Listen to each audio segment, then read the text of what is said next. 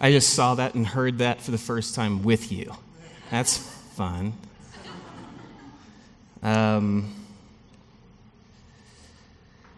Welcome to July.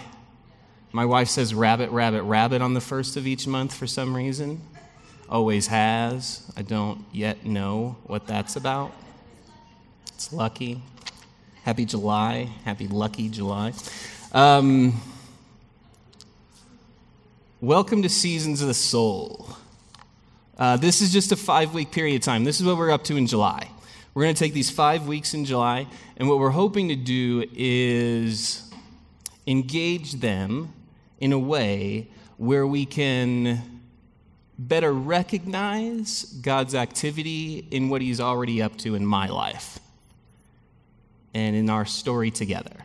And sometimes in faith, what we can tend to do, I know I tend to do this, is I can look at other people's story, look at other people's faith story, and say, that looks right. I think that looks right. Why isn't that how my story looks?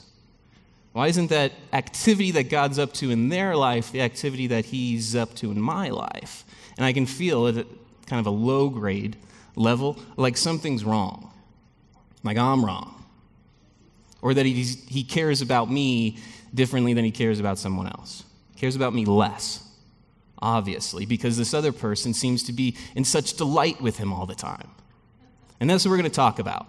Are these different seasons of our soul, these different seasons of our journey, are these different seasons of our with God life where He's up to something uniquely different than He has been before? Perhaps in us in this time ever before. And we're going to look at it through the lens of kind of the 4 seasons of the year. And we're going to explore together what the 4 seasons, at least in Colorado, might be able to express about what it looks like to cooperate with that climate that God is up to in my life.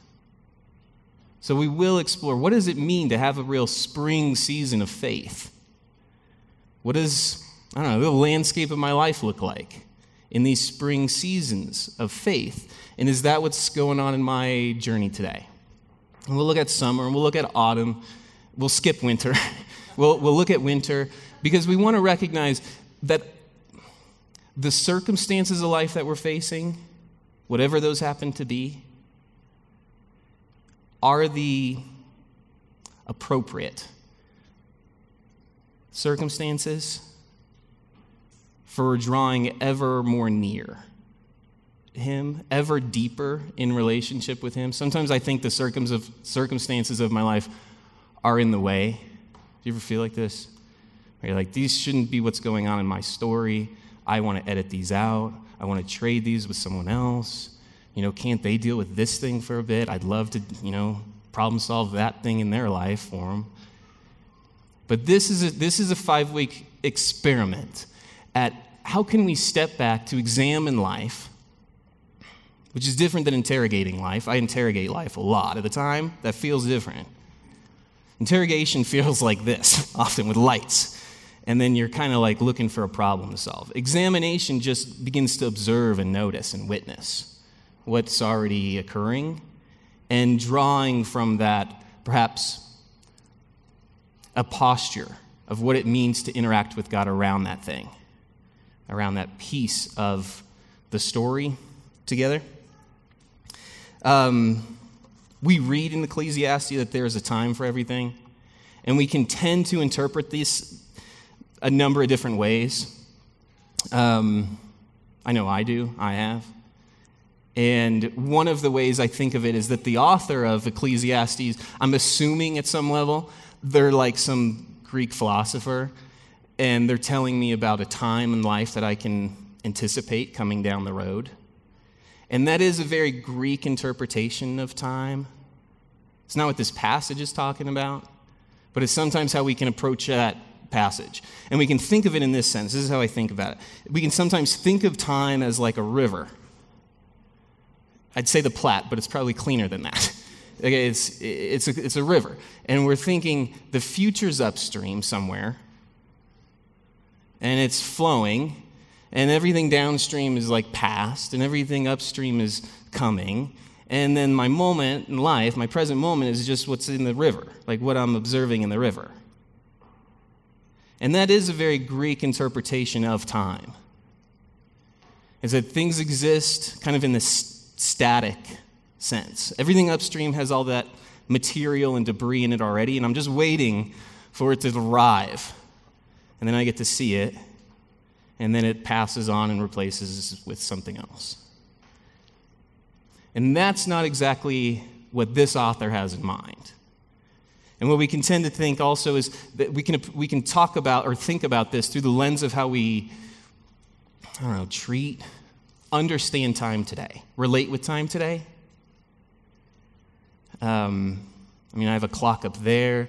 I started a clock that I won't once look at, likely. We can look at time in more of a modern sense, where we begin to associate, authority or control to it.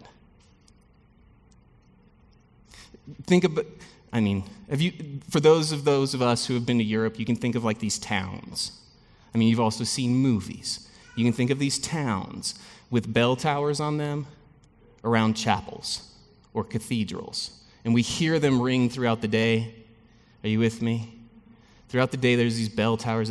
And the church is kind of the hour, if you will, in Latin is actually synonymous with prayer. And so when you hear those bell towers in the distance, in this sense, they're calling you to something. They're reminding you of something. And that was kind of the first instance of breaking up kind of the order of a day to follow the liturgical hour of the day. And over time, kind of those hours began to represent kind of authority in the community. And it's become increasingly more so to today, where we break up the day in these hours and these 60 minutes in an hour and these 60 seconds in a minute.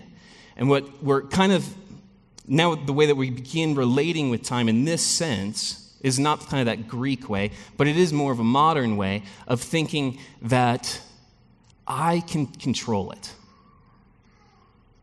That I have a degree of authority over it. That it's kind of mine to manipulate or something. I got this email earlier this week. This is true. And it was someone embed a video in this email for me to watch. And I don't even know how you do this, but I opened it and I played this video, and it played at 1.25x, which I didn't know you could do. And it didn't make him sound like a chipmunk or anything, but it did make me think, is this really safe? What is this about? Why are we doing this? What? And so while he's saving me time, I'm not really listening. I'm actually calculating how much time is this actually saving me? And by the end of it, it saves me 42 seconds. And I just thought, that's how we relate with time these days. Is that if we can control time, we can kind of control our own existence. We can kind of take back control over our life. And that is not exactly how this passage is written either. This isn't written in a sense of this Greek philosophy of, spatial time. That's not what it's written about. And it's not written in the sense of this real authoritative time over our life. The Hebrew understanding of time is a lot different. And actually in this passage, where we read that there is a time for everything, the word time in that statement is this word et. And the Hebrew meaning of this is that it's at the appropriate time, at the nexus of moments together. And the image that we might get is that time doesn't exist out there somewhere, and it's coming to get me. That time isn't something that I need to manipulate and control, but time are these precise moments, these appropriate moments in the story, where an invitation's offered, and an appropriate response might be in order. And that's how this passage is written. When we talk about there is a time for this and a time for this, there is a time for joy and there's a time for suffering.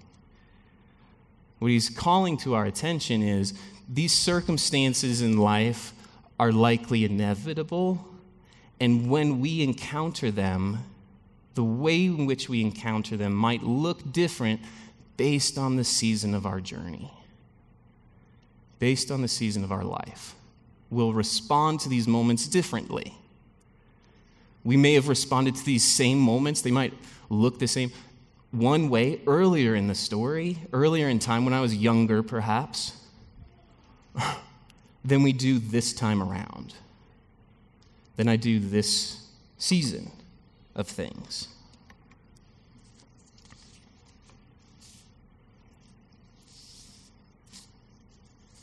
The NIV translates, there is a time, as appointed time. And further down in verse 11, we read that he's made everything beautiful in its time. And the Hebrew word in beautiful is appropriate. And so there's this appropriate and appointed time, which begins to bring some substance into the meaning of what's actually happening here. He's saying there's this occurrence, this event in the circumstances of your life, every moment, where there's something appropriate happening, and there's something appointed that's happening, and it's ripe for something. It's ripe for laughter, it's ripe for tears, and how am I supposed to know any of the difference? And knowing the difference can distinguish whether you stay in cooperation with what God's already doing in your life or something else. So it does demand a couple things of us, probably, likely. It demands that we're aware of the things that are going on in and around the circumstances of our life, that we care to know them. And it demands that we're also a bit patient with ourselves as we learn how to participate in these appropriate and appointed times.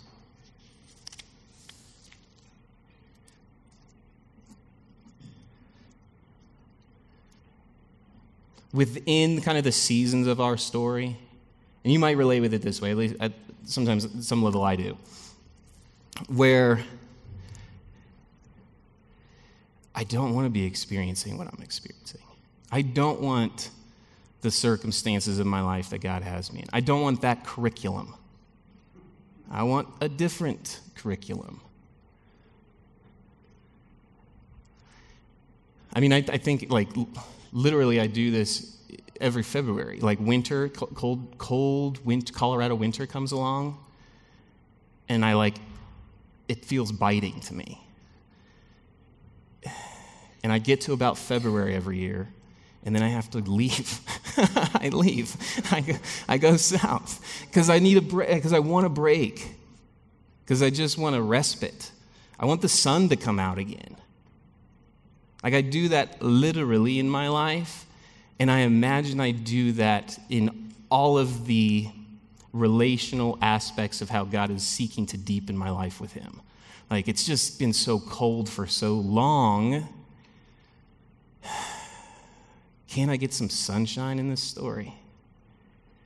Can't I invoke a different climate for a period of time so I can get on loving things and looking and feeling appropriate at times?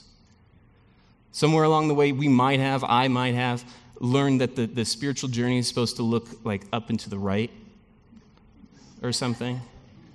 And any kind of plateau in that trajectory is a deficiency.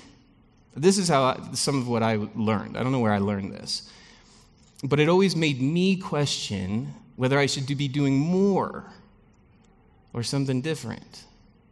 When in fact, when we begin to examine the circumstances of our life, we recognize, that moment that feels still or quiet or silent perhaps is precisely right. And our participation in that moment becomes then that nexus, that intersection of moments that are available for forming, for formation, for a bit of influence and change. I think the longer we spend in Colorado, the more appreciative, might be the kindest word to use, of the seasons. I think that's true. Does anyone else feel this way? Like the springs seem to come more hopeful every year. Like, I'm so thankful that I don't have to shovel or like ice my windshield again. Like, I'm so thankful for that. And that degree of thankfulness kind of deepens. And we do become a bit more appreciative of the season. We might walk around this neighborhood back to the car and see, crocus beginning to grow for the first time. And we think, these haven't always been here. This is the first time in their existence. It couldn't have been that I had missed this. And we become a bit more attached, more available to what's already going on and around us. In the summer times, we might find ourselves, at least I find myself, I think I laugh easier, like more generously in summer for some reason. I don't know, I'm seeing someone about it, right? Seasonal depression, likely. But I think I laugh more generously. I think I have a different attitude about things in summer than I might in winter. I certainly stay up a lot later in summer, invite people to talk more late night in summer, and laugh more. And it's just kind of characteristic of what's going on in and around that season of life. And there might be something for us to recognize and engage about those periods in our story where that is the curriculum. It's not anything else. It gets to be that stuff, which is good news for us. Because there's also these events in life, like autumn, where things begin to kind of decline. We might recognize like a relationship or something in life beginning to wither and move to transition into something. And those can be painful periods of time. And in the spiritual life, they might be just really confusing. Because there's moments where there's like incredible clarity. Oh, everything makes sense again. And then these moments where nothing makes any sense at all. And those are just autumn seasons of life. Placed kind of paradoxically between, the beauty and delight of summer and whatever winter has for us. And we feel kind of pulled between these tensions. And we're going to talk about that and where we recognize those in our own personal life and how to best engage them. And how we might practice engaging them just a little bit differently. And probably most misunderstood of all, for me, have been those periods of winter time where, it gets quiet in our prayer together. I start by talking a whole bunch, and he never seems to talk back. And I think, am I on the right frequency or something? Like, why did he go quiet? Or something might feel a bit dormant or absent. And in those spaces of what does it mean then in a period of silence with him to behave, to cooperate in whatever he's already up to? That we might continue to deepen our life together? Recognizing, hey, spring's inevitable, again, but I don't control the duration of this thing. I just seek to align myself with what's already happening. Because those are all our choices are. When it comes to the formational journey. Sometimes we think we can accelerate this learning. That's not possible. I wish it were. I wish it was 1.25x possible. You know? We can't accelerate it.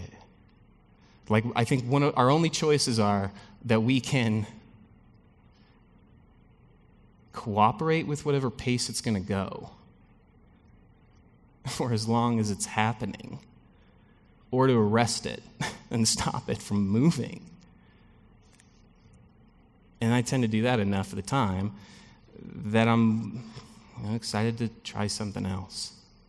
What does it look like then to participate with this at precisely the right pace and speed that we might arrive and continue to get caught up in this story together that deepens and deepens and deepens our attention and awareness of his presence. And that presence is always affection.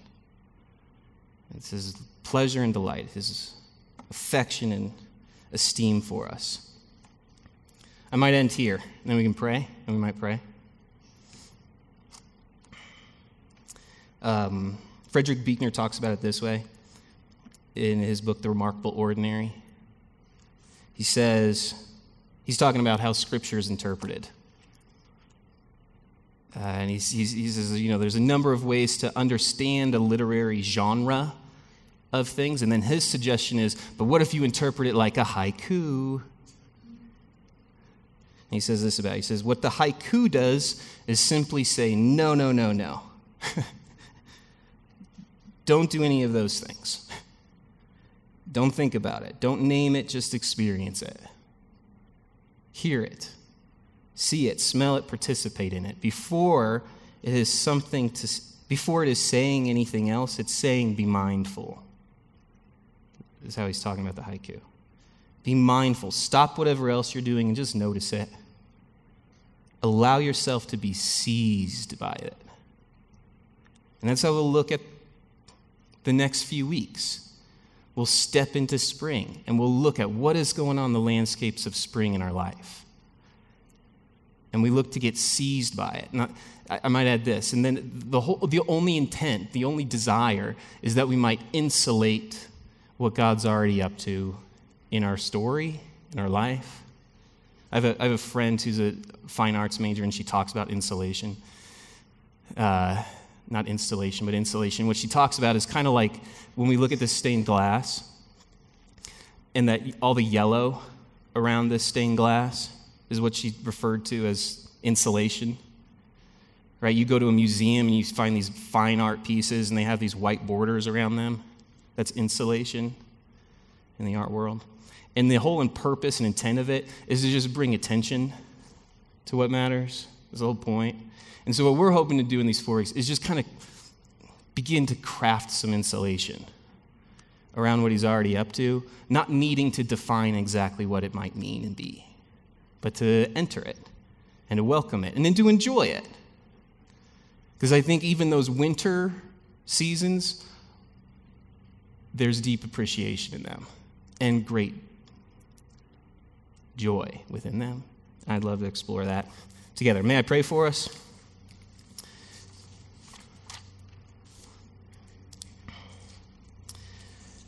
Father, Son, and Holy Spirit, thank you. Thank you. Thank you for all that you are up to in and around each of us already.